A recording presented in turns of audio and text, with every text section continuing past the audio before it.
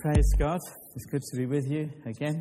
So if you have your Bibles, I want to read to you three passages, one from Exodus chapter 6 and one from Exodus chapter 3, and then a line from the Lord's Prayer. Let me begin with Exodus chapter 6. And all of these passages that I am reading have to do with the name of God. Let me read first of all from Exodus chapter 6, verse 2. God spoke to Moses and said to him, I am Yahweh. I appeared to Abraham, to Isaac, and to Jacob as El Shaddai, but by my name Yahweh I did not make myself known to them. I also established my covenant with them to give them the land of Canaan, the land in which they lived as sojourners. Moreover, I have heard the groaning of the people of Israel, whom the Egyptians hold as slaves, and I have remembered my covenants. Say therefore to the people of Israel, I am Yahweh, and I will bring you out from under the burdens of the Egyptians. I will deliver you from slavery to them. I will redeem you with an outstretched arm and with great acts of judgment. And then chapter 3 of Exodus, a chapter or so back. And let me read from verse 10. God speaks to Moses, Come, I will send you to Pharaoh, that you may bring my people, the children of Israel, out of Egypt. But Moses said, Who am I, that I should go to Pharaoh and bring the children of Israel out of Egypt? God said, But I will be with you, and this shall be the sign for you that I have sent you. When you have brought the people out of Egypt, you shall serve God on this mountain. Then Moses said to God, If I come to the people of Israel and so to say to them, The God of your fathers has sent me to you, and they ask me, What is his name? Or you should translate the Hebrew, what does his name mean? What shall I say to them? God said to Moses, I am who I am. And he said, Say this to the people of Israel, I am has sent me to you. God also said to Moses, Say this to the people of Israel, Yahweh, the God of your fathers, the God of Abraham, the God of Isaac, and the God of Jacob, has sent me to you. This is my name forever, and this is what I am to be remembered by throughout all generations. And I read those two passages as a kind of background to the Lord's Prayer, Matthew chapter 6, where Jesus was telling us how to pray, and he told us to address God as our Father. And the first request that we are to put to God, said Jesus, is hallowed be your name. Matthew chapter 6, pray like this, say, Our Father, hallowed be your name. So we're looking at one or two things in the Lord's Prayer. I say one or two things. We'd have to stay here for many months to go all the way through it. But one or two things from the Lord's Prayer. And last night I was trying to introduce you to the great subject of the Lord's Prayer. I was trying to convince you of what an incredible, amazing thing this Lord's Prayer is. It is utterly amazing, and the more you meditate upon it and ponder it, I think the more you will see that. It takes time to see it. I think initially we don't see it. But as you ponder and meditate upon this amazing prayer, you see more and more. I was saying that it really expresses the heart of prayer, the spirit of prayer. It's not so much an instruction about times or language or details. It's more about the heart of prayer, the very thing that's upon our heart and our minds as we're coming to talk to God. It comes out in these short little statements that we have here. I was saying it's the equivalent of the Ten Commandments. The Ten Commandments was the heart of what was needed by ancient Israel. But the Lord's Prayer is the heart of what is needed by the church. Calvin made that point, and I was trying to expound it to you a bit last night. And John Stott also makes that point in his exposition of the Sermon on the Mount. Something I don't think I did say, but I say it now, is it's also a commitment to a lifestyle. Don't pray any of these things unless you want to be involved in the answer to your own prayers. That's always what prayer is. It's not God who needs prayer. God doesn't need our praying. We don't pray for God's sake. We pray for our sake. And we're asking that our relationship with him might be what it ought to be. So when you pray, hallowed be your name, you're really committing yourself to glorifying God's name. When you pray, your kingdom come, you're committing yourself to be an agent of the kingdom of God. When you say your will be done, you're saying that you want God's will to be done in your life. When you're praying for your daily bread, you're praying for yourself, as you need to stay alive to be a member of the kingdom. You can't be a member of the kingdom here on earth. If you go to heaven, you have to be alive here. And you pray for forgiveness. You can't serve God if you're unforgiven. You pray for protection. You can't serve God if you're not protected from the evil one. You're committing yourself to a certain lifestyle as you pray the Lord's Prayer. And I also said something which I'll put in a different way this morning. It's almost as though the Lord's Prayer is a systematic theology. That's an amazing thing to say, but and you may be surprised at that, and it sort of takes time to see it. When you are expounding the entire Christian faith, how do you do it? And under what kind of headings do you do it? The great John Calvin, who wrote the Institutes of the Christian Religion as a kind of survey of the Christian faith, he wrote it for the King of France, who was persecuting Bible-believing Christians. So Calvin wrote a description of what we believe, and it expanded over the years until it became a huge, big, fat volume. He followed the order of the Apostles' Creed. He went through the statements of the Creed in writing his great systematics. When I'm trying to expound the Christian faith, I tend to do it in about 10 topics: God, creation, man and the fall of man, Jesus, because having fallen, that's what we need, Jesus, faith in Jesus, the outworking of faith, the church, revelation, the Holy Spirit, and the last things. I tend to put it under about 10. But you could say that the Lord's Prayer is a kind of systematic theology. It's almost, maybe I'm exaggerating slightly, but it's almost a systematic theology under 6 headings. Because here's everything you need to know, as it were, of the Christian faith. What's the Christian faith all about? It begins with the glory of God.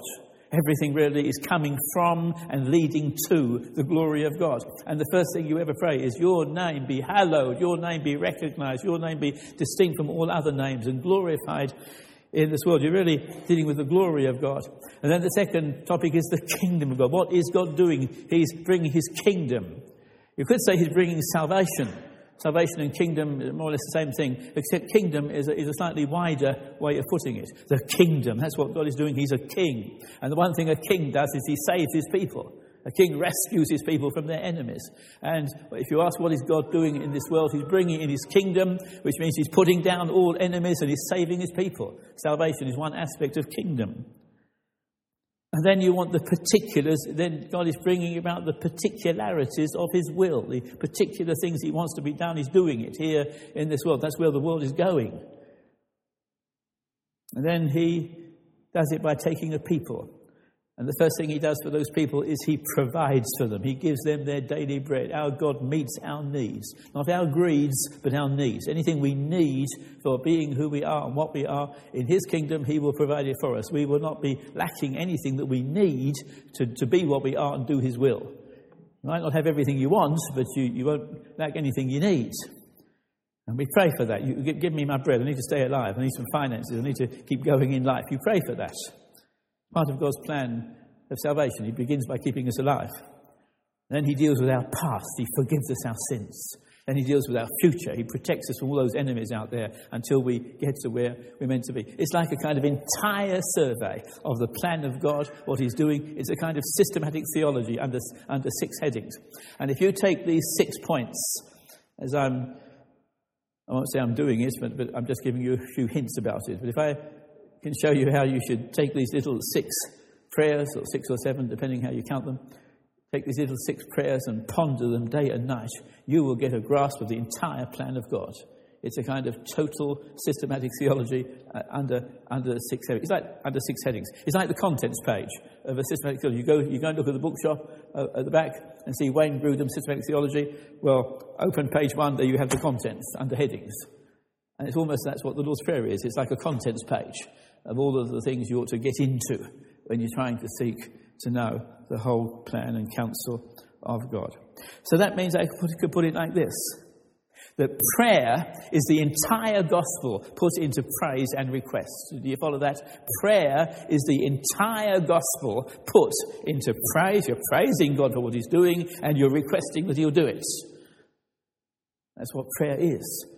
And you're not really praying in the right way until the whole gospel is gripping you. When the whole gospel is gripping you and you're just praying that it might happen, that's what prayer is. Do you remember that passage in Ezekiel, I think it's Ezekiel 39, where God says, I will do it, but I will be inquired of by the house of Israel to do it for them. You know that verse? I will do it. This is what I'm going to do. These are my plans. It's about restoring Israel. I will do it, but I want to be inquired of by the house of Israel to do it for them. That's what prayer is. God will do certain things, but he likes to do them as we ask him to do them.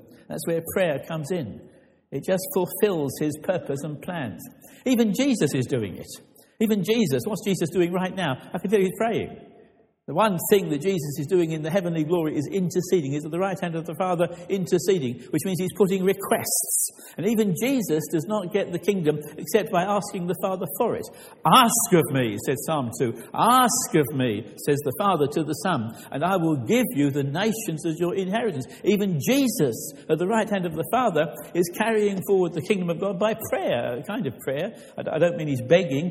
I don't mean he's on bended knee, because that's not true. But he is putting requests to the Father. And the kingdom of God is going forward as we pray and just Jesus prays. We're just joining Jesus. He's praying and we're praying with him. That's what prayer is. That's how the kingdom of God and the glory of God gets carried forward, and that's what God is doing. So prayer is the entire gospel, the entire progress of the kingdom of God turned into praise. We begin by praising him because that's what he's doing, and we enjoy it and we admire him for doing it. Turned into praise and turned into requests. We ask that he will do these things. We say to him, hallowed be your name. That's what he's doing. We say to him, your kingdom come. That's what he's doing. We just ask that he'll do it. Your will be done. That's what's going to happen. But it involves our asking that it might happen. Give us today our daily bread. Well, God will do it for us, but you have to ask for it. You ask for the forgiveness of your sins. You ask for protection for the future. So that's my attempt to give you a kind of overview. And I think we need to get that overview of what the Lord's Prayer is. And if you meditate upon this day and night, you will see all sorts of things. You know, there are many churches, especially Anglican churches, where as you come in, the Ten Commandments are in the back on the back wall. I'm not sure it should be the Ten Commandments on the back wall. I have a sneaking suspicion it should be the Lord's Prayer on the back wall. This is what the gospel's all about. The kingdom coming, God's glory, God providing for us, God forgiving our sins, God protecting us from all our enemies and getting his will done through us as the agents of the kingdom. That's what it's all about. That's what ought to be on our back wall. We're not under the law. The law was for Israel, kept them moral out of fear of punishment. But the Ten Commandments goes higher than the law. It's greater and bigger and grander than even the Ten Commandments. So what I want to do then is to pick up one or two of these things. We won't get very far. I'm just giving you a few hints. But I'd like to begin with this first one. You remember a few years ago, we were here and we spent the whole time on God being our Father. So I can skip our Father. We did that a few years ago. I can go on to the next one. Hallowed be your name. The very first thing that's, as it were, on our hearts as we pray is the glory and the honour and the sanctification, the setting aside as something very special and very unique, hallowing it, the glory and the honour and the sanctity of the name of God. And we pray that way. I'm repeating myself a bit because I'm conscious that one or two of you have joined us today. But I was saying last night that this prayer is highly logical, that each clause leads to the next one.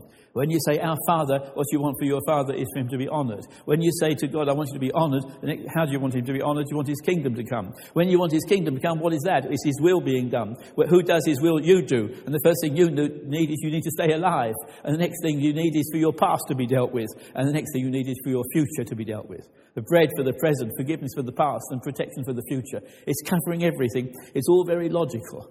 In fact, once you've said our Father, you've said the whole lot. Because all these things are really involved and implicit in God's being your Father, and you're honouring him as your Father. Everything else follows from it. And the next thing is just coming because you honour God as your Father, is you want him to be honoured, you want him to be magnified. That would be true of any earthly father. My children like me to be honoured. Any father, his children want him to be admired and respected. That's the way it is with us in our relationship to God, our Father. We want him to be honoured and glorified. But the particular way in which it's put is, in this first request, is hallowed, sanctified, glorified be your name. If I don't set my watch, I'll be preaching here till midnight, so let me just set my watch. Hallowed be your name. We pray for the honour and the glory of God's name. And one of the big themes of the Bible, it's a massive, big theme of the entire Bible. I could call it a section of the entire faith. When you're thinking about it, it's divided into 6. It's the first big section, as it were, of the entire Christian faith. The name of God, which is the same as the glory of God. It's more or less the same. Because God's glory shines out, you label it, you give it a name. It's the same thing. The glory of God, the honour of God, the amazing character of God, his name. And what life and existence is all about is the glory of God. If you don't think much about the glory of God, you have a total dimension missing in your thinking of the Christian faith. The very heart of everything is the glory of God. I was reading a book of systematic theology the other day. Who was it by? I've forgotten his name. Dabney, I think it was, who was arguing why it has to be. And the reason why it has to be, says Dabney, is because when God created the heavens and the earth, there was nothing else there. So what could he possibly be creating the heavens and the earth for when there was nothing else in existence anyway? Well, the only thing he could possibly be creating the heavens and the earth for is for himself. He's doing it for himself. He wants to display himself and be himself. But the only possible reason why God could create in the first place is his own honour and glory and displaying of who he is and what he can do. And that's the way the Bible puts it. Remember how Paul put it, where they were quarrelling and arguing about technical little things, whether you could eat meat at the temple and that sort of thing. Paul said, well, whatever you do, however your life might go, whatever you do, whether you eat or whether you drink, he's talking about different types of food, eating food in the temple. He says, whatever you do, whether you eat or whether you drink, do everything for the glory of God. This is what life is all about. The one thing we are meant to be living for is the glory of God and the honour of God's name. And as you pray, this is the spirit of prayer. This is the thing that should permeate and go through all of your praying. The honour and the glory of God. You shouldn't be too selfish in your prayers. And I was asking you to notice last night how the word I and me do not come in this prayer. You don't pray, give me my daily bread. You pray, give us our daily bread. You're praying not only for yourself, but the entire people of God, that we might all be provided for to do God's will. And there's this total lack of selfishness in this prayer. You don't even mention the word I at all. And you begin with God, and you pray for the glory and the honour of God. And I'm putting it to you that this is expounding the spirit of prayer. It's not just one request. I think sometimes we make the mistake, and I think I've made this mistake. It's in my book on the Lord's Prayer. I think I would change that sentence. I sometimes have described the Lord's Prayer as a kind of prayer list. Well, that's true, and I wouldn't disagree with myself too much. But it's a bit more than that. It's not just one particular request. It is the whole heart and spirit of prayer. It's the thing that permeates all of your praying, a desire that God might be glorified and honoured. Remember how Jesus put it. Jesus said, let your light so shine before men that they may see your good works, but they don't glorify you. They glorify your Father who's in heaven. Everything we're living for, they see it, and they don't glorify us, they glorify God. They see your good works, but they glorify your Father, said Jesus in the Sermon on the Mount again. So it's a big theme of the Bible. The honour and the glory of God's name. And God's got himself a reputation. God's got himself a name. And we are to pray for his glory and his honour in everything we do. That's the thing that should permeate our praying. In some ways, the whole story goes back to those passages that I read in Exodus. And the name of God is expressed, can you follow this? The name of God is expressed in names. The name, singular, is expressed in particular names that God is given. And so in the Bible, people keep on giving God a name. Something happens and someone gives God a name. Hagar, in the Old Testament, suddenly realizes that God is watching her. So she gives God a name. Oh, you are the God of seeing. Abraham is up on the top of the mountain, having volunteered to offer his son. And God says, no, you won't. You need not do it. I'll give you a sacrifice for sins other than your son. I'll give my son. And he gives a picture of God giving a sacrifice. And Abraham names God, Yahweh Yireh. The Lord will see to it. Or in our translations, it's normally the Lord will provide. The Hebrew says the Lord will see to it. When you need a sacrifice for sin, the Lord will see to it. You don't need to provide your own sacrifice. God gave Abraham a sacrifice. And it's a picture of Jesus. And when Romans 8:32, I think it is, says God spared not his own son, but delivered him up. He's using the same language of that passage in Genesis. Abraham spared not his own son, was willing to abandon him and let him die under the will of God. And Abraham didn't have to do it. God saw to it and he did it instead. He spared not his own son, but handed him over. And Abraham said, I'm going to give you a name. You are Yahweh Yireh. You are the Lord will provide. You are the Yahweh will see to it. And he gives God a name. Every time people have some experience of the Lord, they give him a name. He's Yahweh, the Lord, our righteousness, says Jeremiah. God gives us a righteousness. He's Yahweh Shalom. He's the Lord, our peace. He's meant to be the very peace of our lives. These men, when they see who God is, they name God. They express the name of God in a particular name. And the greatest one, of course, is Yahweh, or sometimes people pronounce it Jehovah wrongly. It should be pronounced Yahweh. But it goes back to the Exodus. And that's why I was reading those passages.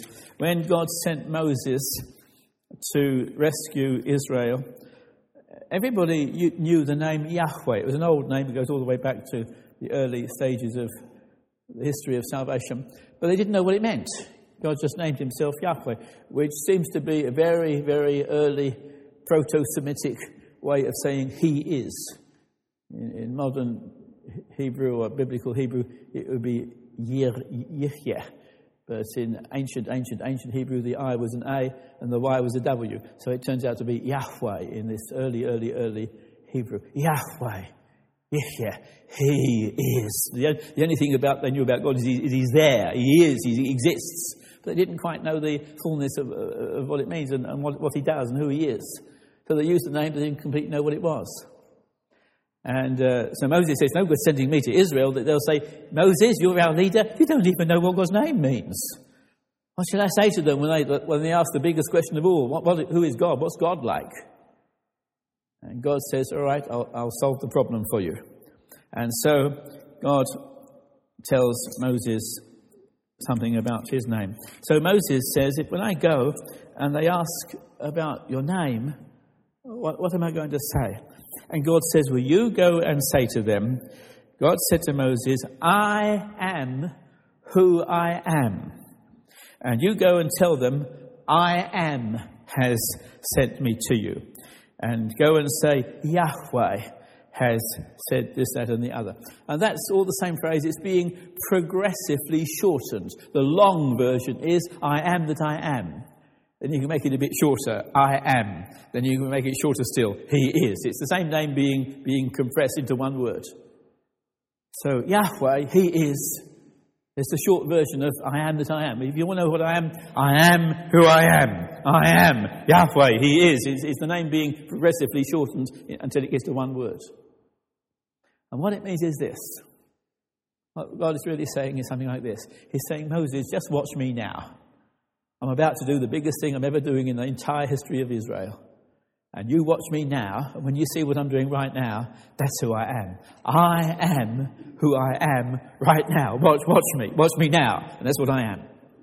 And what does God do?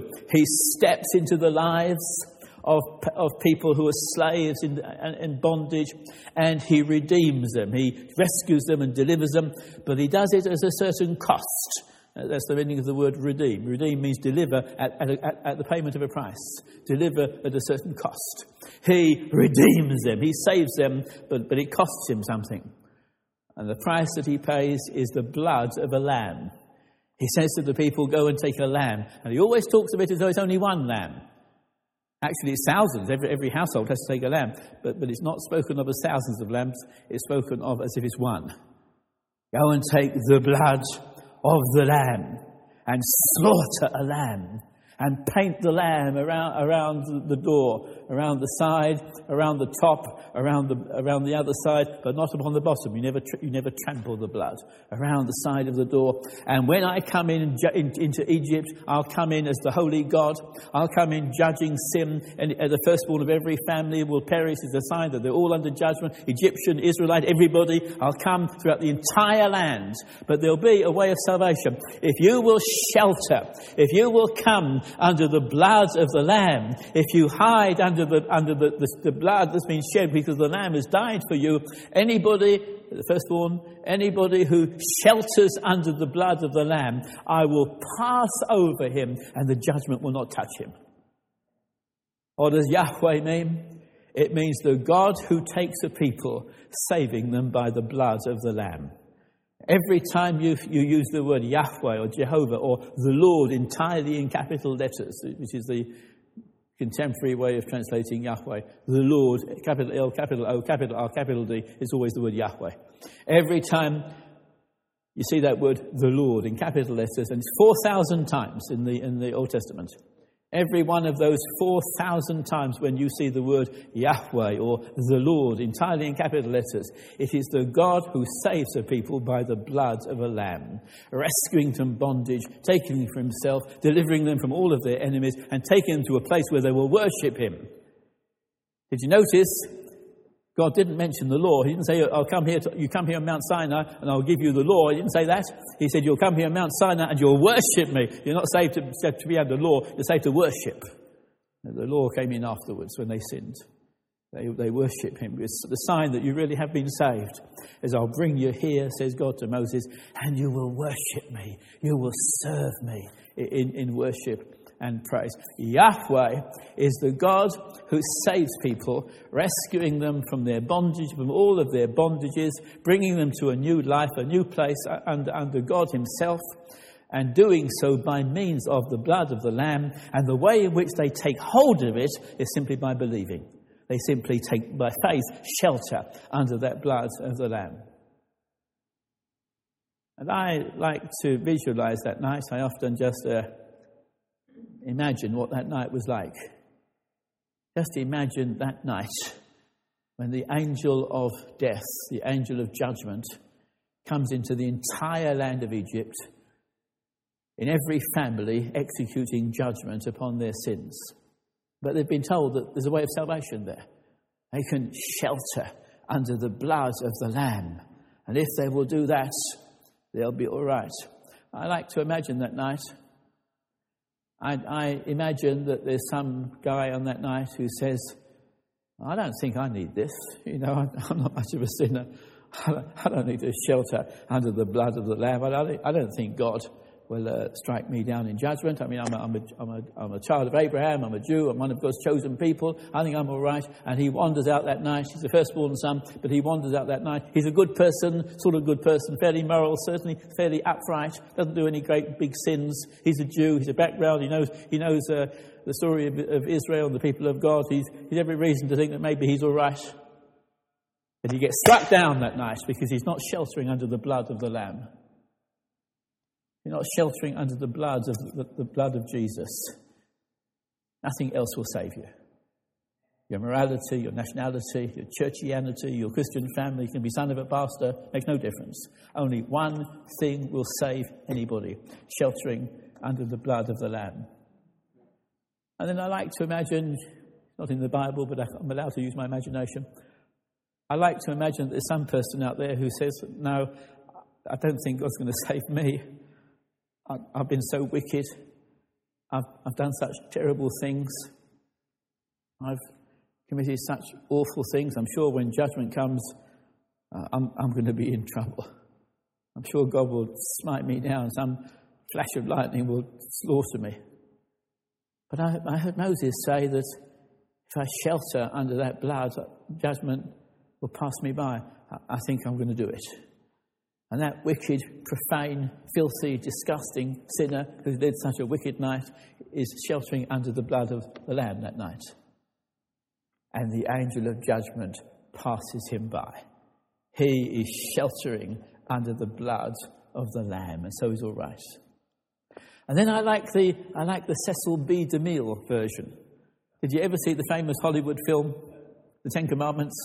There's a little bit in that film where Cecil B. DeMille is also using his imagination.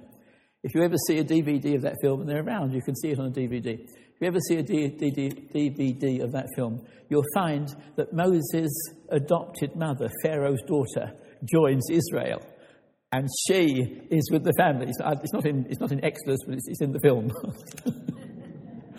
And Pharaoh's adopted mother is in the family of Moses, and she shelters under the blood of the Lamb. Well, I don't know whether it's history or not, but it's good theology. It doesn't matter. You might be an Egyptian. You may have grown up in Pharaoh's household. You were taught about the pagan gods of Egypt, but you joined Israel that night, and you sheltered under the blood of the Lamb. So that salvation really wasn't meant for you. You were brought up under some pagan Egyptian religion, and you were Pharaoh's daughter. You didn't have any religious background of the faith of Israel, but that night you sheltered under the blood of the Lamb. I can tell you, if Cecil B. DeMille got it right, Moses' mother is in heaven, because she sheltered under the blood of the Lamb. Nationality doesn't come into it.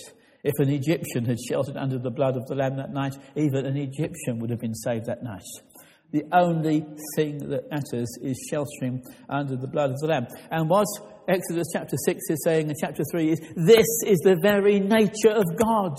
This is his name. He gets a memorial name that's to last forever. This is what he always is and always will be. This is my name. When we pray, hallowed be your name, we're asking that God might be recognized for what he is. And the very first thing that he is he's the God who rescues people by the blood of the Lamb. That's his name. That's the very heart of God. He comes into the lives of slaves, and people have got addictions and bondages and all sorts of things that are holding them and gripping them. But he comes and he's going to get himself a name.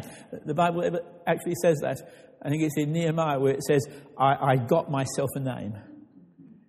God gets himself a name. He reveals who he is. He says, look at me, see what I am. That's what I am, always. I'm always like this. I am. This is my very nature. This is my very being. And we forever and ever and ever, we call him, He is Yahweh, the one who's there. We know about him. We know what he's like. And incidentally, it's the same meaning of El Shaddai. God said to Moses, hitherto I've been known as El Shaddai. Now I'm going to be known as Yahweh. But actually, if you read the name of El Shaddai, you'll find it's the same thing. When you study the use of the word El Shaddai, it's always used of people who are desperate. It's always used of people who are in bad trouble. You remember Jacob on his deathbed, reminiscing about history. He said, well, we sent off Joseph, and he was kidnapped by his brothers, and they tried to kill him, and he went off into Egypt, and terrible things happened to him. But El Shaddai was with him. What does El Shaddai mean? It means the God who comes down to the helpless and hopeless and those who are desperate and are in bad trouble. El Shaddai, the God who comes down to rescue the hopeless and the helpless. That's the meaning of El Shaddai. When Abraham is 90 years old, 100 years old, and his wife is 90, and they're expecting a baby. That's a bit optimistic, isn't it? And the Bible says it's all right.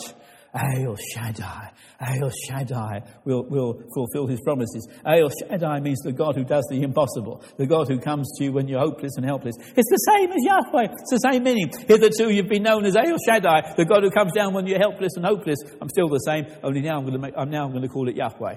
The God who comes down to slaves and people in trouble and rescues them, doing it by the blood of the Lamb. Well, you see, I'm suggesting to you that the design of the Sermon on the Mount and the Lord's Prayer in the Sermon on the Mount is that we should, as it were, ponder these themes. And so when Jesus comes, what Jesus does is he reveals God's name. He himself gets given a name. You remember what the angel said to Mary and to Joseph? That they said, call his name Jesus. Yahweh, the Lord saves. Yahweh Shuach, the Lord saves, the Lord rescues. Call his name Jesus, Yehoshua, because he shall save his people from their sins. The same thing is true of Jesus. Even Jesus, the very character of God, is expressed in Jesus' name. It's the same thing again. Every time you name God, you're seeing his character, you're seeing who he is and what he is, and you're seeing his power. We'll come to that a bit later. And so when Jesus comes, the whole theme of Jesus' life and ministry is expressing the name of God. It's Jesus who is the one fulfilling the name of God. And John, in the Gospel of John, is the one who's always drawing attention to it. When you believe, when you get saved, the Bible says that you believe on the name of Jesus. John chapter 3 and verse 18. God so loved the world. Verse 16. God so loved the world, and whoever believes in him is not condemned, but whoever does not believe is condemned already, because he's not believed. You're condemned, says John 3:18. He's condemned because he's not believing on the name. He's not believing upon the name of the only Son of God. Jesus has got a name. He's got a certain character, a certain power, a certain ministry. That the name expresses all of those things. He's got a certain name. And when you put your faith in Jesus, you're putting your faith in his name. You're saying, I know who you are. You're the Son of God. I know what you do. Your very name is Jesus. The Lord saves. I know that you'll save me. I'm believing in your name. I'm believing in the power you've got to do this thing for me. You're believing in the name of Jesus, says the Bible. And 1 John chapter 3, verse 23 says the same thing. If you don't believe in the Lord, you're calling God a liar, because this is his name, this is his character. Now 1 John chapter 3 puts it like this. This is his commandment, that we believe in the name. God commands you to believe in the name of Jesus. Not just Jesus, any old Jesus, not anybody that's just Jesus, but the name of Jesus. What he's here to do, what his character is, who he is the Son of God. You're believing in the name of the Lord Jesus. And Jesus, this is all worked out in John's Gospel. It is John's Gospel especially that says we believe in the name of Jesus. And remember Jesus' prayer, when Jesus is praying on the last earthly night of Jesus, the last night here on planet Earth, on the Thursday evening, and he's praying, and he prays to the Father, Lord, I want to glorify you, glorify your Son. And then he says, I've been faithful to you, now just bring me to the end. I'm no longer in the world, I'm coming to you now. Father, Holy Father, keep them in your name. Keep them in your name.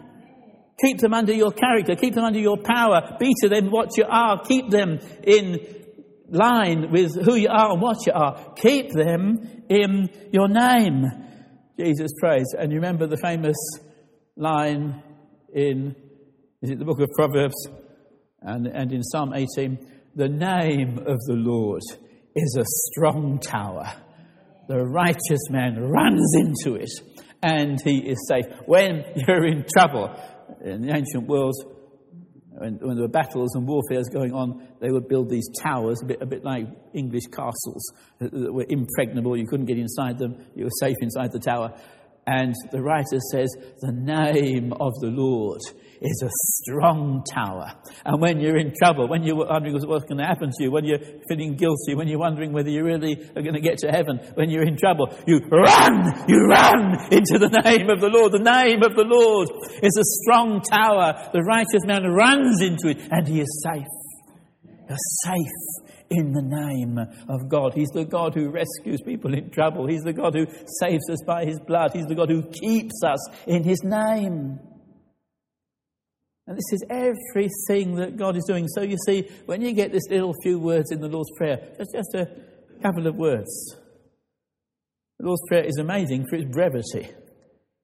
It's this entire systematic theology as I'm describing it, and yet each line is just a few words. Hallowed be your name, your kingdom come. I mean, these lines are so short. These little headings.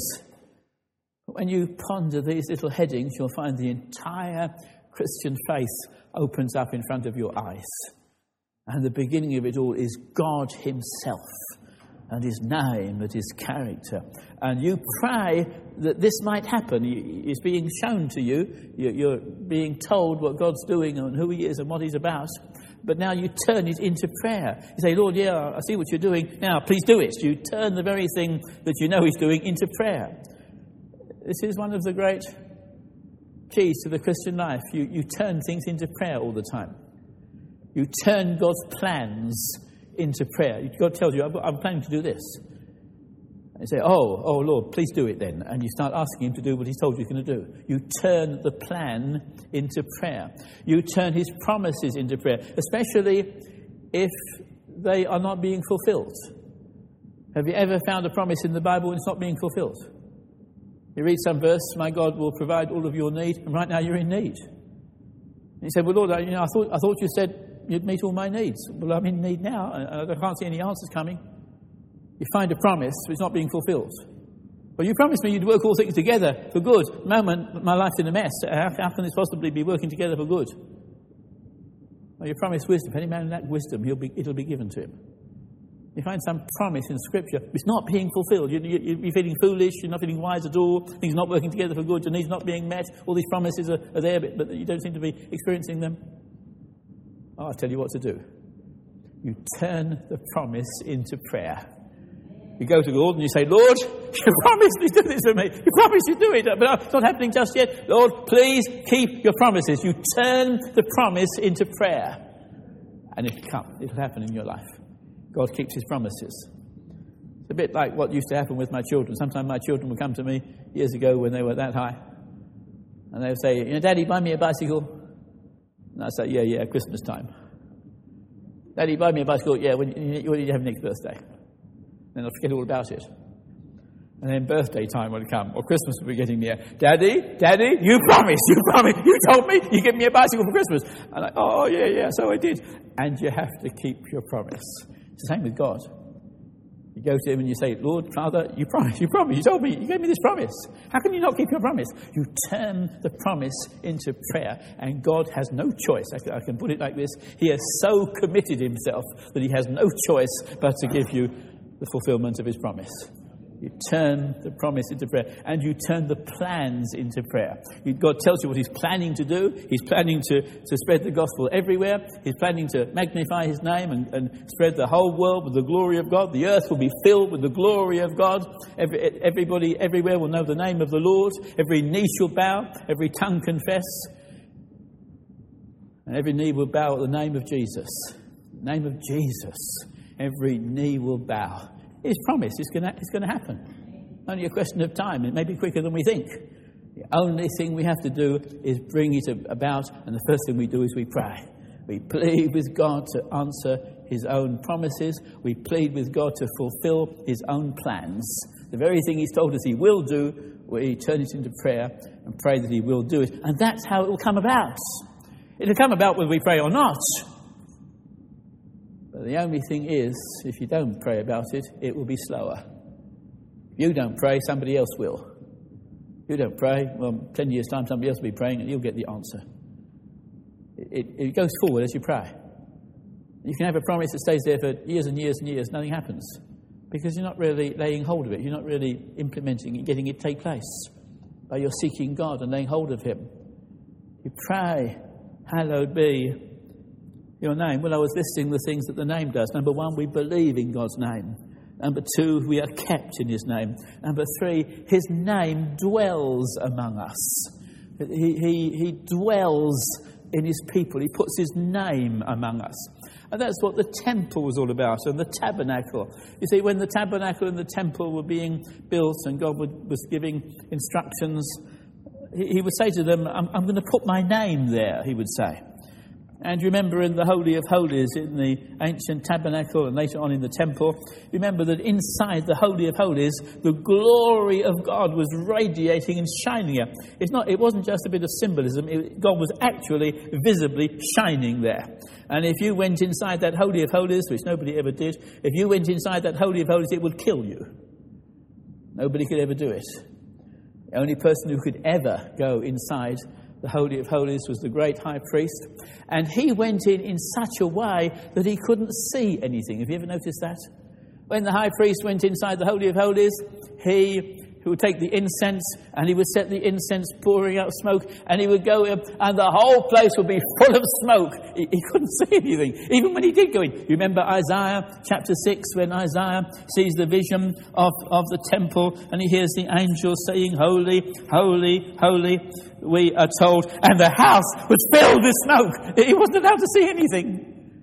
That's the way it always was when the high priest went into the temple. They went inside the Holy of Holies, but even they were not really allowed to see very much. They just got some pale little light that was going. They could not see the fullness of the glory of God. If they did, it would kill them. God dwelt among his people. Of course, God is everywhere. He fills all space. He fills all time. But when we say that God dwells in a particular place, we mean that he reveals himself there. He shines there. He's there in a way where he's expressing himself and manifesting himself. And that's what he does among the temple. But the temple's gone. There's no temple now. We are the temple. We are the temple of God. And Paul says, don't you know that you're God's temple, says Paul to the Corinthians? And so it means that we are the dwelling place of God. The temple symbolized it. The temple was a kind of preview. And the great thing that was always said about the temple is that God would dwell there. Deuteronomy chapter 12, where it's being announced. One day, says God, I'm going to make a special place. Hadn't happened yet. It was due to happen. But God keeps on announcing he'll do it one day. One day, you'll not be worshipping in these pagan places. One day, the Lord will choose out of all your tribes to find a place and put his name there and make it his habitation. Deuteronomy chapter 12, verse 5. I'm going to choose one place. It turned out to be it was one place after another. It was Shiloh, then it was somewhere else, and it was Jerusalem. Finally, it was Jerusalem. I'm going to choose a place. And in that place, I'll put a sanctuary. And I will make my home there. I'll live inside that building. I'll make my home, said God to the people of Israel, in a place which one day I will choose. I'm not going to do it just yet, but I'll do it one day. Deuteronomy chapter 12 and verse 11 says the same thing. One day there's going to be a place which the Lord your God will choose to make his name dwell there. And there you'll bring all your offerings. You'll do everything there at that place where I am going to put my name. Verse 21 of the same chapter says the same thing. If the place that the Lord your God will choose to put his name there is too far away, then you don't need to take your crops. You can sell them and take cash instead. The place where you go to, Jerusalem, it will turn out to be the place where I choose to put my name. But the point that I am making is that that temple is gone. There's a new temple, and the new temple is the people of God. We are God's new temple, and God puts his name in us. God is to be known among us. God is to be visibly shining out in his glory among his people. His name is to be present as his place of glory in his people, the new temple. God dwells among us. And this is the reason why the church should be so sacred to us. The church, the people of God, the people of the Lord Jesus Christ, gathered together in assembly, together. There's something very, very holy and precious about God's people being together. I never like these people that don't come to the meeting and yet they say, "Sorry, Pastor, I'll listen to the tape. Sorry, Pastor, I'll listen to the CD. I'll download it." To which I don't normally say anything, but if I do, I say, Jesus never said where 2 or 3 tape recorders are gathered together, there I am in the midst. Jesus is not there with the CD. He's not there on the download. He's not there on the tape recorder. You can hear some of the most powerful sermons. I've done it. You switch on some ancient sermon of Dr. Lloyd Jones and you pray it to your children. And you were there on that occasion, as I often was. And there was such power there, such a power there. And you pray the record to your children. They say, "Oh yeah, it's a bit boring, isn't it?" But you should have been there. You should have been there. Oh, no, you see, you have to be there. Imagine that you didn't come on the day of Pentecost when the Spirit came down. I don't think the recording would have done you much good. It's not the recording or the books. Luther put it like this. The great Martin Luther put it like this. He wanted to publish his books. He wasn't very bothered. He said, "No, don't even bother with them," he said. "Read Galatians if you like." He said the church is not a pen house. The church is a mouth house. The church is not a place where people read books. It's a place where people speak and we talk to each other. It's fellowship. The church is not a pen house. The church is a mouth house. And I'm present there among the people, among the living people. These movements in various parts of the world where you have a multi-site church and you have some church there, everybody else is watching on a screen 10 miles away or something. An electronic church. Well, it's very good for imparting information. But preaching is not just imparting information. Preaching is speaking on behalf of God, hoping that God will come down. Not just watching a TV program or reading a book. God puts his name there. Hallowed be your name. Where is his name to be felt? It is to be felt among his people.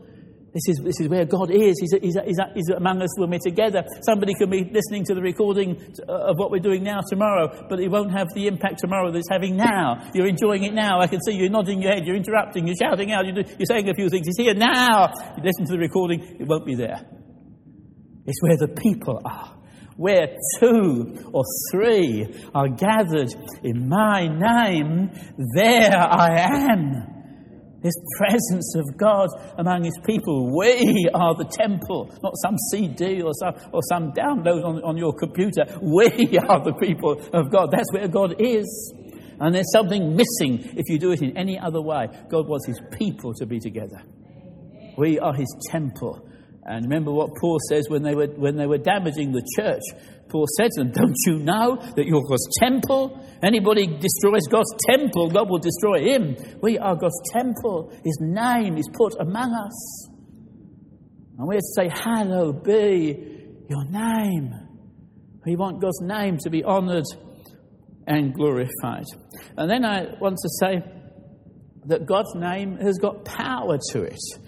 God's name is his character, it's his ministry, it's what he's doing, but it includes his power. When the Bible says we do things in the name of the Lord, it means that we're expecting God to be there as we're doing what we're doing. When we're doing something in God's name, it means that we're expecting God to be at work.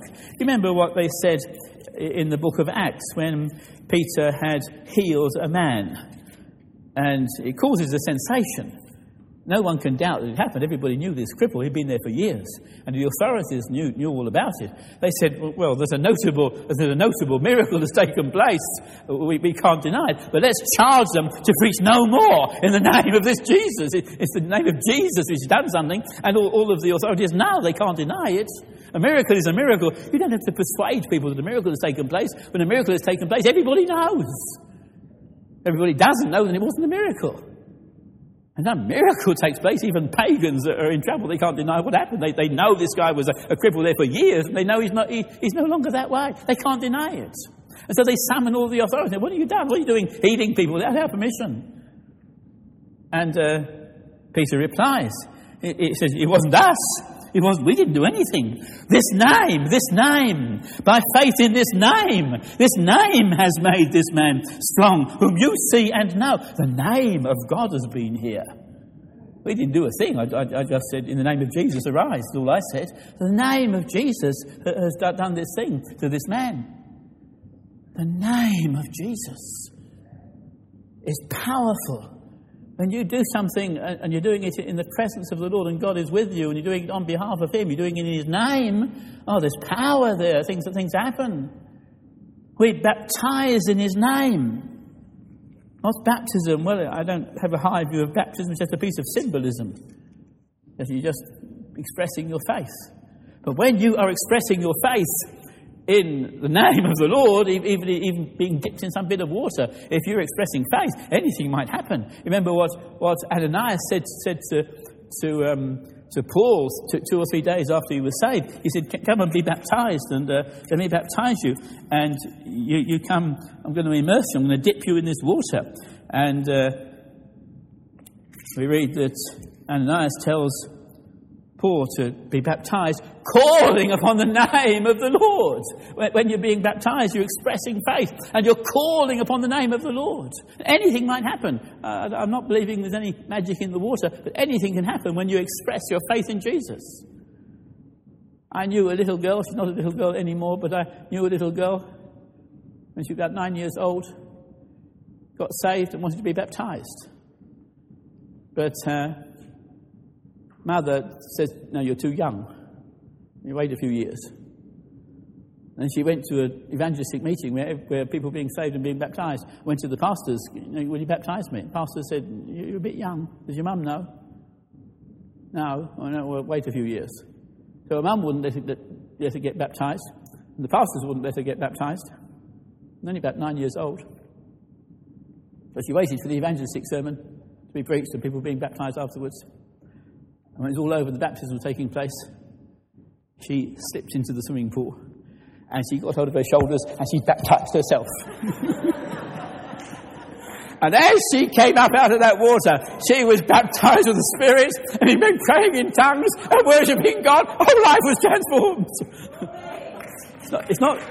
It's not that the water does anything, but if you call upon the name of the Lord, anything can happen. You could be some 9-year-old little girl baptizing yourself. But if you call upon the name of the Lord, anything can happen. The name of the Lord is a strong tower. You do things in the name of the Lord. You preach in the name of the Lord. You baptize in the name of the Lord. Anything can happen. You talk to your next door neighbour in the name of the Lord. There's power there. And anything can happen. Well, I wanted to have 3 sessions today, so I want to give us a break. Can we take a break now, or am I too early? Let's take a break now, and then we have some more sessions later. Let's stand and pray. Our Father, I pray that we may be gripped by these things that you put to us in the Lord's Prayer. Hallowed be your name. May we see the glory and the holiness and the purity and the power of your name. And may we be praying this way every day of our lives. Your name be hallowed, your kingdom come, your will be done. Teach us to pray. We ask it in Jesus' name. Amen. Amen. Praise God. Let's take a break.